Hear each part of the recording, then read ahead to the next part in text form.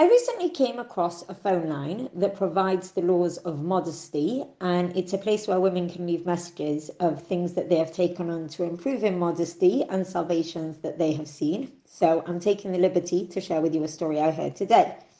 Now, in the summer, lots of families in America go to the bungalow colony, and a mother explained that every evening for the last few weeks, her 6-year-old daughter was getting headaches, temperature, she was feeling really unwell, she was up late at night, and in the day, she wasn't feeling so great. She would walk around in her pajamas outside in the bungalow colony, and she would be seen by other people in her pajamas. Now, by 6 years old, a girl should not be seen by men outside of her immediate family in immodest dress.